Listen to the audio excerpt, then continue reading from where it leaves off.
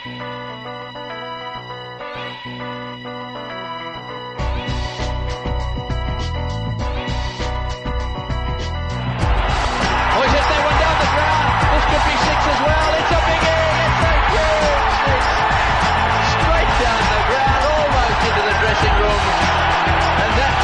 story. What an innings this is. What are Yunus has been slaughtered. Couch Talk. Hello and welcome to Couch Talk. Today we have the editor of Wisden India, Dileep Premachandran, with us. We'll be talking about the lack of long-form features in cricket writing, the reasons behind it, the issue of access to cricketers and administrators, amongst other things. Welcome to the show, Dileep. Pleasure to be here, Subhash. In an earlier podcast with ESPN's Wright Thompson, the topic of long-form features in cricket came up, and we had a discussion on it, generally the lack of it in cricket writing. And you were interested in expressing your take on the state of long-form features in cricket, and so here we are.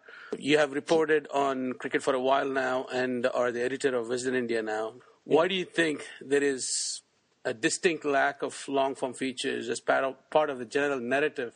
See, Subhash, I'll just start off by giving you some simple numbers. I've been writing on cricket now for 13 years, I think. In that time, if you ask me how many match reports or match-related comments I've done, the number would be thousands. I have no idea. It would be in many thousands. Mm-hmm. If you ask me how many long-form features I've done, and by long form, I mean anything over 2,000 words. I could probably not fit them into the fingers of two hands, but I'd say less than 20. I'd say less than 20. So that gives you some kind of idea. I think it's completely related to the demand for long-form writing. I mean, maybe people like your listeners who love Wright Thompson's work, I'm one of them. But the numbers, those numbers are far fewer than the ones who want your typical Virat Kohli asks for turning pitches against England or Afridi slams Tendulkar kind of headline. Unfortunately, that's what the greater demand is for, and that's what most publications provide. Has there been a scientific study or actual poll done of readers? Is it because there is no demand from readers, or is it because there is not enough writing that the cricket readers that have grown up, especially with the internet, haven't been exposed to that? See, Subhash, I can only give you numbers, right? I mean, I don't know what the numbers are for Wisden India yet because we're not really big enough. But I can look back my time with Cricinfo, the numbers there were startlingly different. Again, just to give you an example, I remember once the first time I checked the web numbers actually was during the 2006 India-Pakistan series across the border. And I'd done a match report, I think, for the Peshawar One Day International or something where Sachin scored 100 after the Tendulkar headlines. And that match report was read by 700,000 people, 700,000 page views rather. But this was 6.5 years ago, and I imagine the numbers are way up on that now. At the same time, I was features editor of Cricinfo for a year in between, I think, 2006. And we had some really great writing there.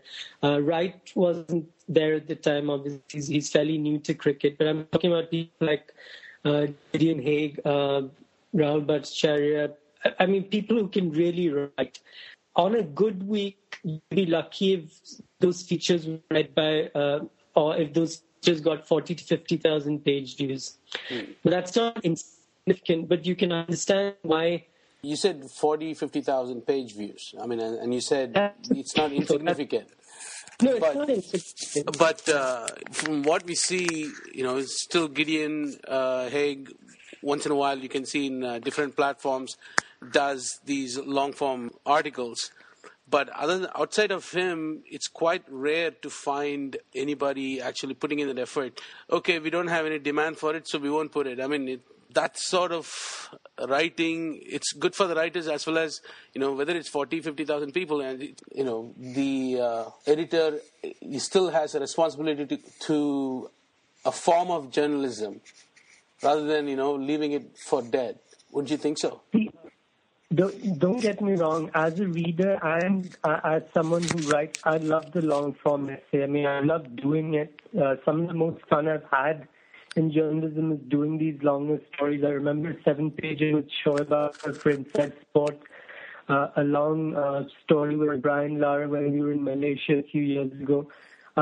Those kind of stories and features are great fun to do, but at the end of the day, you also have to look at the economics of it.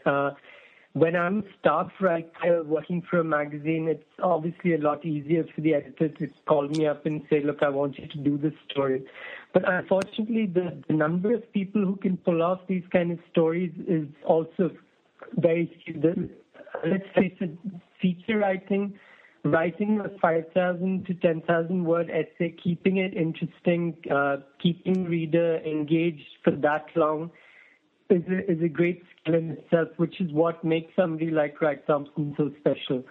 And not everyone can do that. So you find very few writers out there who can pull it off. You'll find a Wright, you'll find a Gideon, you'll find Raul Bhattacharya, who did a fantastic piece on Mary Kom for Intelligent Life a few months ago. You'll find people like that, but they're also A-list writers. You need to pay them that kind of money. Now, I'll give you some into the economics involved. A 10,000-word story for a magazine like Inside Sport, for example, where they pay 60 cents a word, would set you back $6,000. With $6,000, I could probably fund 3 tours within India. So you're talking about a fair bit of money, and if you say at the end of it all, you might get only between 15,000 and 50,000 page views, then your account guys are going to come back to you and say you're crazy. I mean, not always hands is what I'm saying. I mean, you have to justify the spend somehow. Okay, let's look from the reader's point of view. I mean, you're saying you're not getting enough page views to justify hiring an A-list writer to give you that long-form article. Now, why would you think that there is not enough market for it? Is it because the cricket reader, the fan, the consumer hasn't been exposed to that, or what is it? What is it that makes it more viable in, say, United States and not in the cricket world? See, I explained that again in terms of simple numbers. I mean, the last time, I had no idea about the numbers now, but when I checked a few years ago, I think Sports Illustrated shifted something like 20 million copies a year. That's huge. I mean, when we had Wisden India cricket magazine which later became Cricket Info magazine, it was a struggle just to sell a few thousand copies. Forget getting up to 20 million a year, it was a struggle to sell a few thousand. Now, that's part of the problem. If you're asking me, is there not enough good long-form writing out there because there's no demand for it, or are readers not reading it because they're not used to the format? I don't really know. It could be a bit of both. Mm-hmm. But till the economics of it balances out somehow, it's very hard. I mean, ESPN magazine can send right out to do just one story in Sri Lanka, or go to Paris or Rosario rather, and chase Lionel Messi's roots, and they can do that because they have the economic strength to do it. I mean, they have a successful magazine, they have a very successful website. And until and unless you have either of these, it's very difficult to spend that kind of money on one story. I'd love to. Trust me, I would love nothing more than to do a proper story on why Sachin is such a phenomenon in India. I don't think it's ever been done. From a common man's perspective, why is he so big? I tried doing that once, actually. I don't want to name names. I tried doing a piece on why he matters so much to the average common fan. Mm-hmm. Those are the kind of things where the editor comes back and then tells you, sorry, that sounds a bit too self-indulgent. We don't want to go down that route. We'd rather get quotes from Shane Warne or Dennis Lilly. So it's kind of as well, because you end up doing the same kind of stories again and again, not because you want to, but that's because that's what you're told to do. So it's a clusterfuck from all sides then. I mean, there is not enough readers. Readers haven't been exposed, Yeah, see, and there is not enough money in it. The only way I can see around this is to promote long form writing from within. When you have your own staff covering those, you try and encourage them to do as many features as possible and spend as much time as possible. That's one way to do it, because that obviously cuts down the cost involved. You don't have to pay a writer for that. That's one way of making it viable. But again, finding people who can pull off these stories is not that easy. How does the access, let's say you want to, tomorrow Wisden India is interested in sending a reporter to chase down stories about the functioning of BCCI, the backroom politicking, all the backroom deals, so on and so forth. How much access do you actually have? Zero. I mean, whatever we got would be through clandestine means. It would be from people maybe leaking documents or telling you things on the phone. It would be nothing official. And that's the problem with player profiles as well. I think I heard a question in the right interview about, the access that he has to players and to teams. And there's absolutely no comparison. I mean, I don't know if you remember this fly-on-the-wall documentary that the New York Jets did a couple of seasons ago. Mm-hmm, yes. It was pre-season, and Rex Ryan and the entire team were basically open to the crew.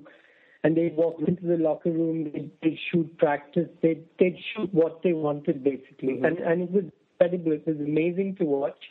And I just remember feeling so envious at the time, because that's the kind of access you just do not get anymore. I don't think we've ever got that, to be honest. I mean, if you're lucky, if you've been working in the profession long enough and certain players trust you enough, they will, talk to you for an hour or two max. But beyond that, following them through a week of training or walking into their homes, walking into their hotel rooms, watching them train in the gym, doing a sort of week in the life kind of story, I'd say that's impossible. And that is because? Because of restrictions. I mean, now the rules that we have, I think, with the BCCI is that you cannot even contact a player for an interview during the series. If you do, it's at your risk and the player's risk. I mean, if they find out that you've done a one-on-one during the series, it can get both of you into a fair bit of trouble. I mean, I understand that, like if you want to talk to a player during the series, you have to go through the board, the media manager, understand. See, a lot of players might want to talk to you, but board rules prevent them from doing that. And let's get one thing straight. It's not just the BCCI. It's equally true of BCB or Cricket Australia. Whichever board it is, you have to go through the board, mm-hmm. media manager, whoever it is, to get permission, to get the settings sorted out. In some cases, they'll even ask you for questions, which annoys me no end, because I don't think they have any going through the questions that you want to ask, because good interviews are invariably spontaneous. Like sometimes you get an answer that you need to follow up on. You can't just stick to a set script. Why is this? I mean, in a way, the way cricket is run, marketed, and the way it is covered, everything seems to be, at least a generation or two behind the rest of the world. See, I'll explain it in one very simple sentence. Why is American sport the way it is? Why is it structured the way it is? Why do journalists like Wright have the access that they do? Because they've understood the biggest truth, that sport lives and dies by the fans. Mm-hmm. Without those guys who are spending, I don't know how many thousands of dollars for season tickets or how many hundreds for a game, for the entire game experience, without those guys, your sport does not exist. I mean, you'll be playing on empty ballparks in front of empty bleachers, and nobody will care. There'll be no ESPN TV deal. There'll be no nothing. Until and unless cricket realizes that, we're in big trouble. And I think it's only a matter of time before the TV broadcast bubble and everything else bursts till you recognize the primacy of the fan. Like, we have seen that fans somehow always end up getting the rough end of the deal. So do you see a breaking point where the fans will say, you know what, chuck it, I'm going to go follow some other sport. I'm no longer interested in cricket?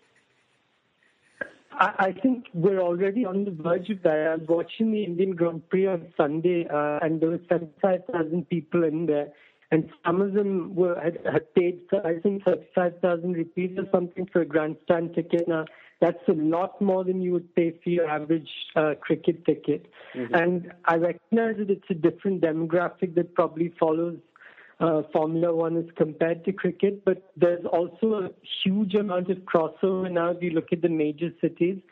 If you look at the average Chennai Super Kings fan or the Mumbai Indians fan, a lot of them will also be into sports like F1 and English Premier League football and the NBA, stuff like that. And if you don't move with the times and make an effort to keep those fans within the fold, they will eventually walk away.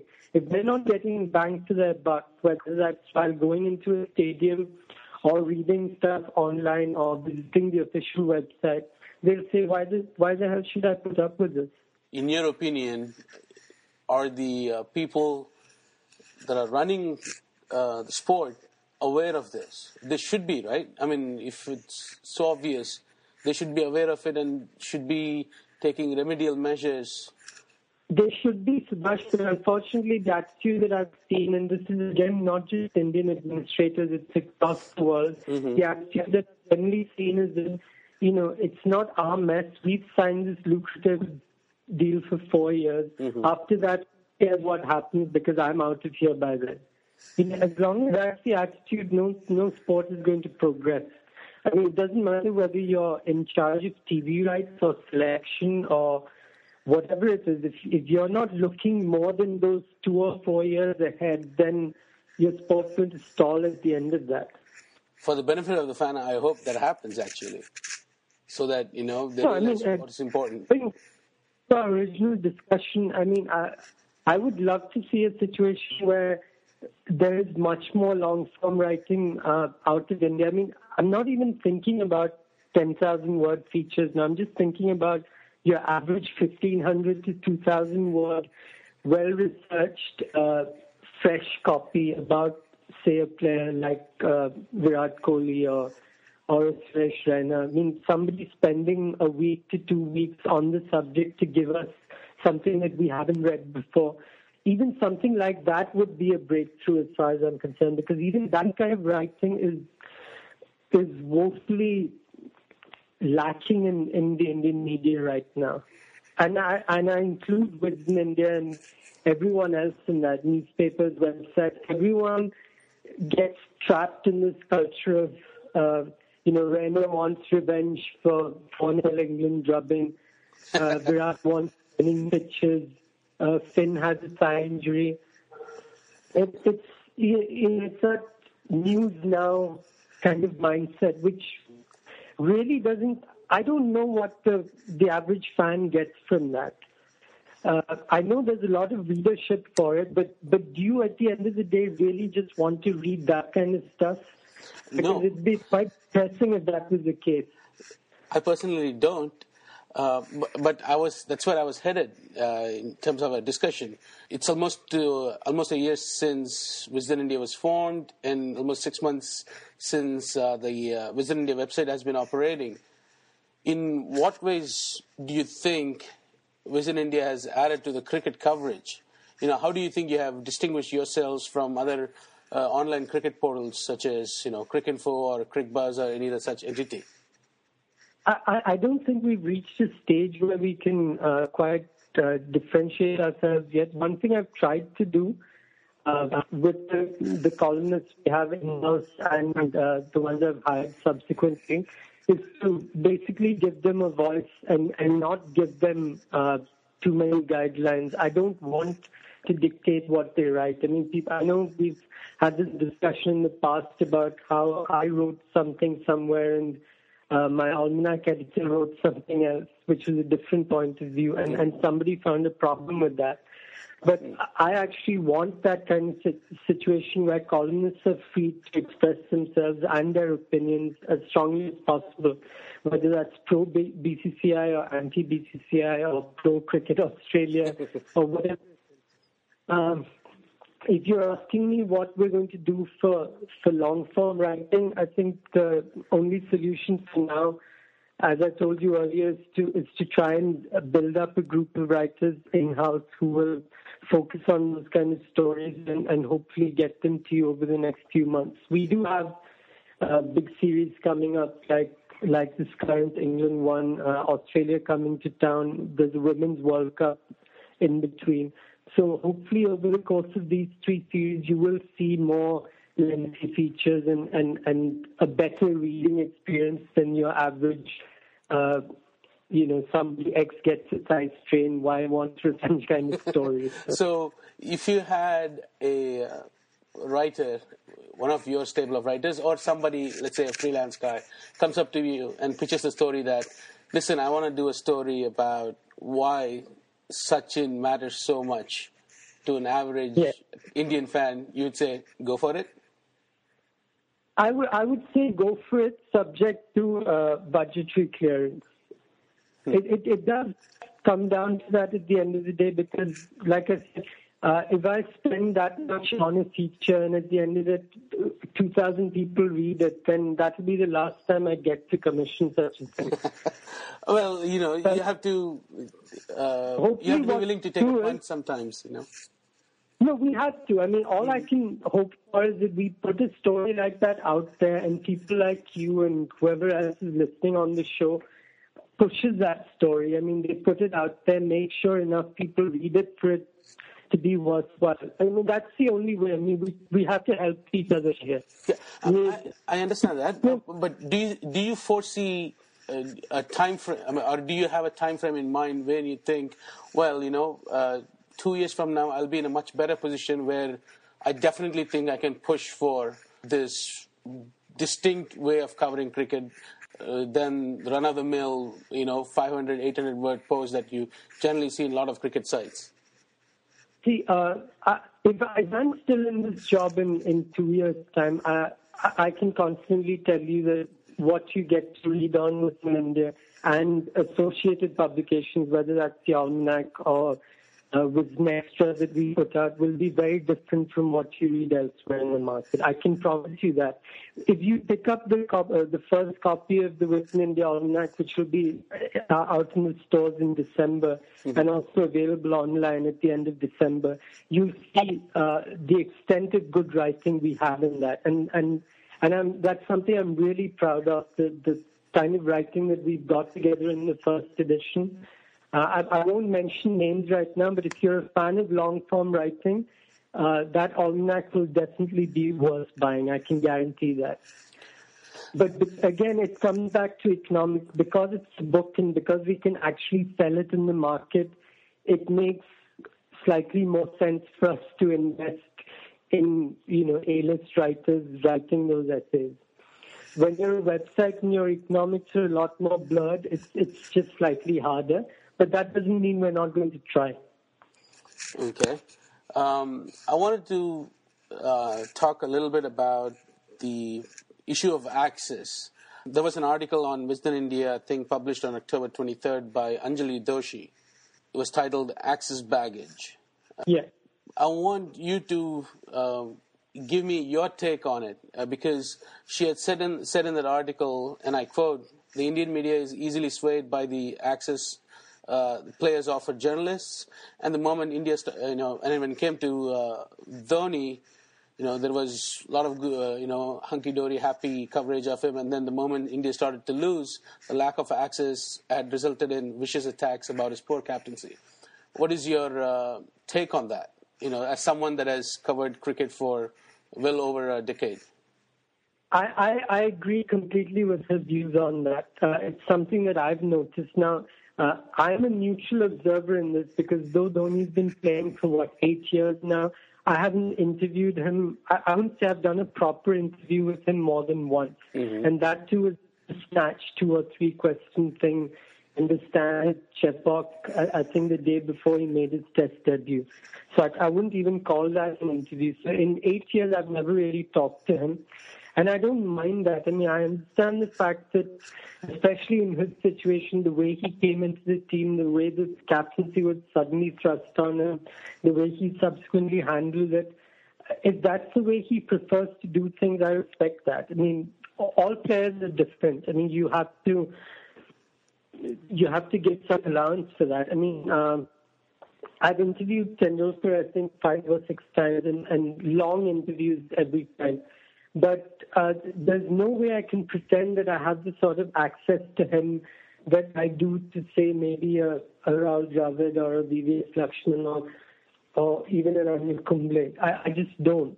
And you have to understand that different players operate differently. And if you start getting vindictive about that, which unfortunately is what a section of the media has done, because they don't have access to Dhoni, I think that's frankly pathetic. I mean, there's no other word I can think of for that.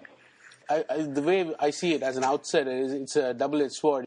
Journalists don't hold their end of the bargain. For example, something that pops to my head immediately was during the Rahul Dravid retirement press conference in Bangalore. He gives an opening, he had some prepared notes, and then the first question asked is about the alleged rift in the team. I mean, yeah. I don't know who that asked the question, the guy that asked, the journalist that asked the question, but the guy has no sense of timing occasion. And then, it became a free-for-all, and then, somebody's asking about Sachin's retirement during Rahul Dravid's retirement announcement. I don't want to judge how other journalists operate because it's not something that interests me, but I'll just say this. A lot of people who are sent to press conferences by their channels or their newspapers are specifically told, bring us this angle. And that's something that you need to blame the editors for, because one of my staff that asked that question about rift in the team, ultimately the blame comes back to me. Because I not told them to do that. I think editors, sports editors across the country have to take responsibility for such questions. And it's not just retirements. And I think back to a Champions Trophy game in 2006 where India beat England quite comfortably. They're chasing 125 or something, 120 for 2 at one stage, then lost a few wickets in a rush, but still won with 20 to spare. And at that time, Andrew Flintoff was a huge hero because of his Ashes winning feats in 2005. And he came to the press conference first, and he was handled with kid gloves by the English media, laughing, joking questions, and he went off in about 5 minutes, and Rahul was next. And his first question, if you can even call it a question, was, Sehwag the flop, what do you think of that? And this is a captain just won a game. I mean, you have to bear that in mind. First game of the tournament, captains won the game. And your first question is not even a question, it's a statement which you expect him to respond to. And obviously his mood changed completely after that. He answered questions in very sullen fashion. He left after the questions were over. And I remember as he walked off, him saying to himself, you wouldn't know which captain had won the game. And he was right to think that.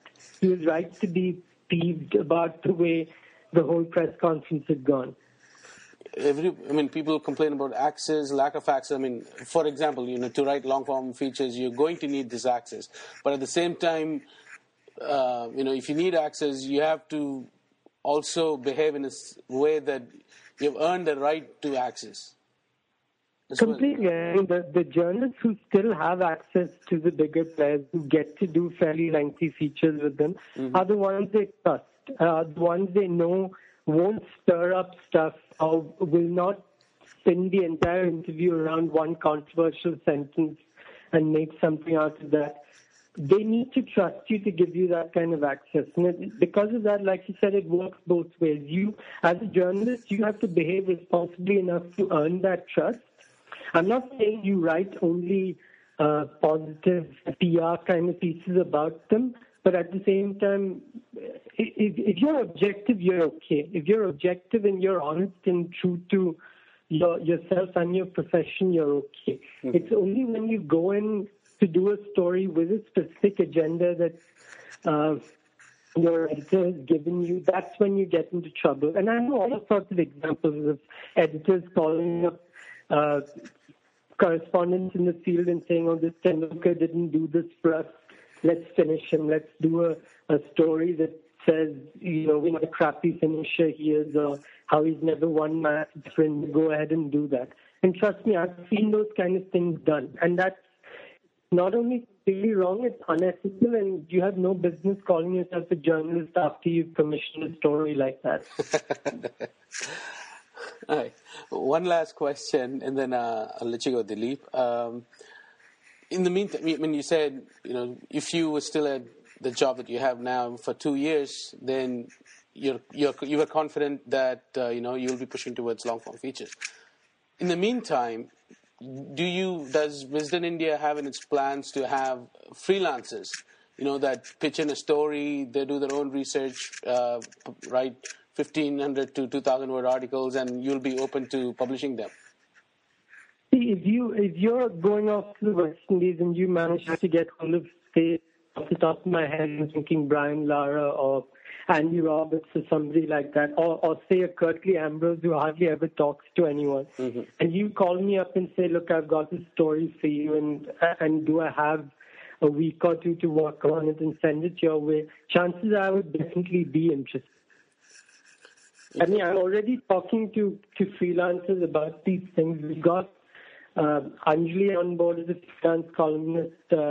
A lot of the others are also freelancers. I mean, Michael Holding, W.V. Raman, all of them none of them are part of my staff. I mean, they're all freelancers. Obviously, not any of them have done long-form essays so far. Maybe that's not their forte, but that does not mean that I'm not looking at other people who can do that for me in the future. Okay. I mean, those guys are like big names. I was talking about, guys that run cricket blogs, they have their own blogs, and they write well. And if they hear this conversation, they may have an idea or a trip planned, whatever. So, they could get in touch with you.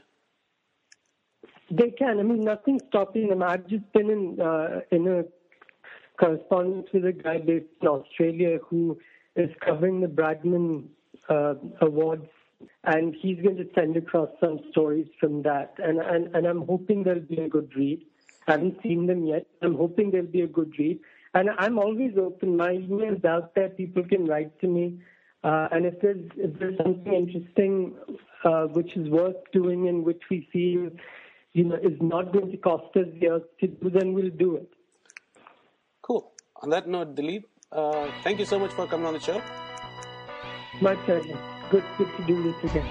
Fantastic. And hope we can talk again. Yeah, thanks a lot. Oh, he's hit that one down the ground. This could be six as well. It's a big hit. It's a huge six. Straight down the ground, almost into the dressing room. And that tells the story. What an innings this is. What are Yunus has been slaughtered. Couch Talk